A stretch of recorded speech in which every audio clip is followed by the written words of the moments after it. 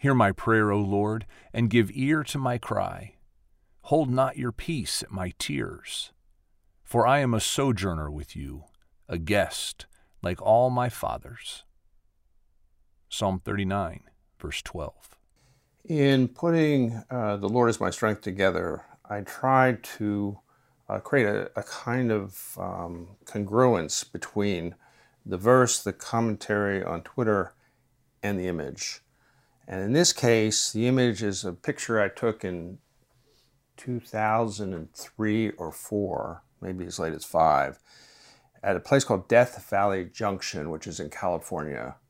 And I was there because a very famous lady, she's now passed away, ran a little theater in the town that she had kind of discovered with her husband. And she was a dancer in New York, and it gave her a stage. She created an entire audience because she thought nobody would come in this old borax town, in this theater that had been built. She rebuilt the whole thing, created the stage, created the people in the stage, which was very Shakespearean.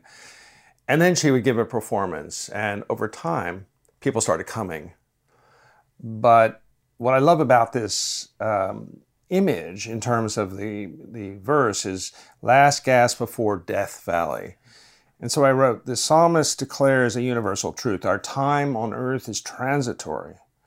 It says we are guests and soon enough we will move on. But he also says that he is a sojourner of the Lord. He has a friend who will be with him at his side, whether the path is easy or difficult. Yeah, there's so much here. I mean, the metaphor and the image just pops in our brain. This idea of being sojourners and pilgrims and exiles in this world passing through. I don't think I've ever caught this before in the psalmist's idea. We're guests here. We tend to think we're permanent, right, and we're just passing through. And this beautiful image, it's seems like it's a gutted gas station. There is no more gas before Death Valley. So even the image is appropriate for reminding us that apart from the one we walk with, the Lord, and the people we get to walk with, life's not much more than a pilgrimage. Yesterday, we had talked because I wrote about it.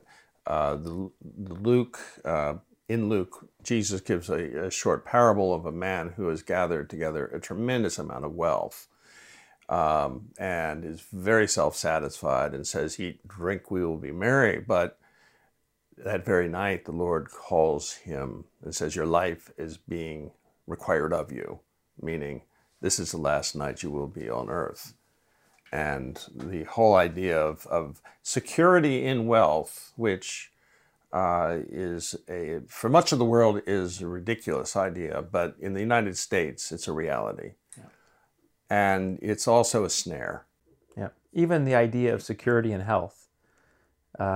We can fool ourselves that we do everything to keep ourselves in shape, exercise a lot, eat organic food, and be in charge of our lives. And then the reality is you never know when our life is going to be required of us. And you, as a pastor, senior pastor at Stanwich Church, you really impressed upon me as a congregant that nothing in our life is really that worthwhile without recognizing the source of everything, which is the Lord.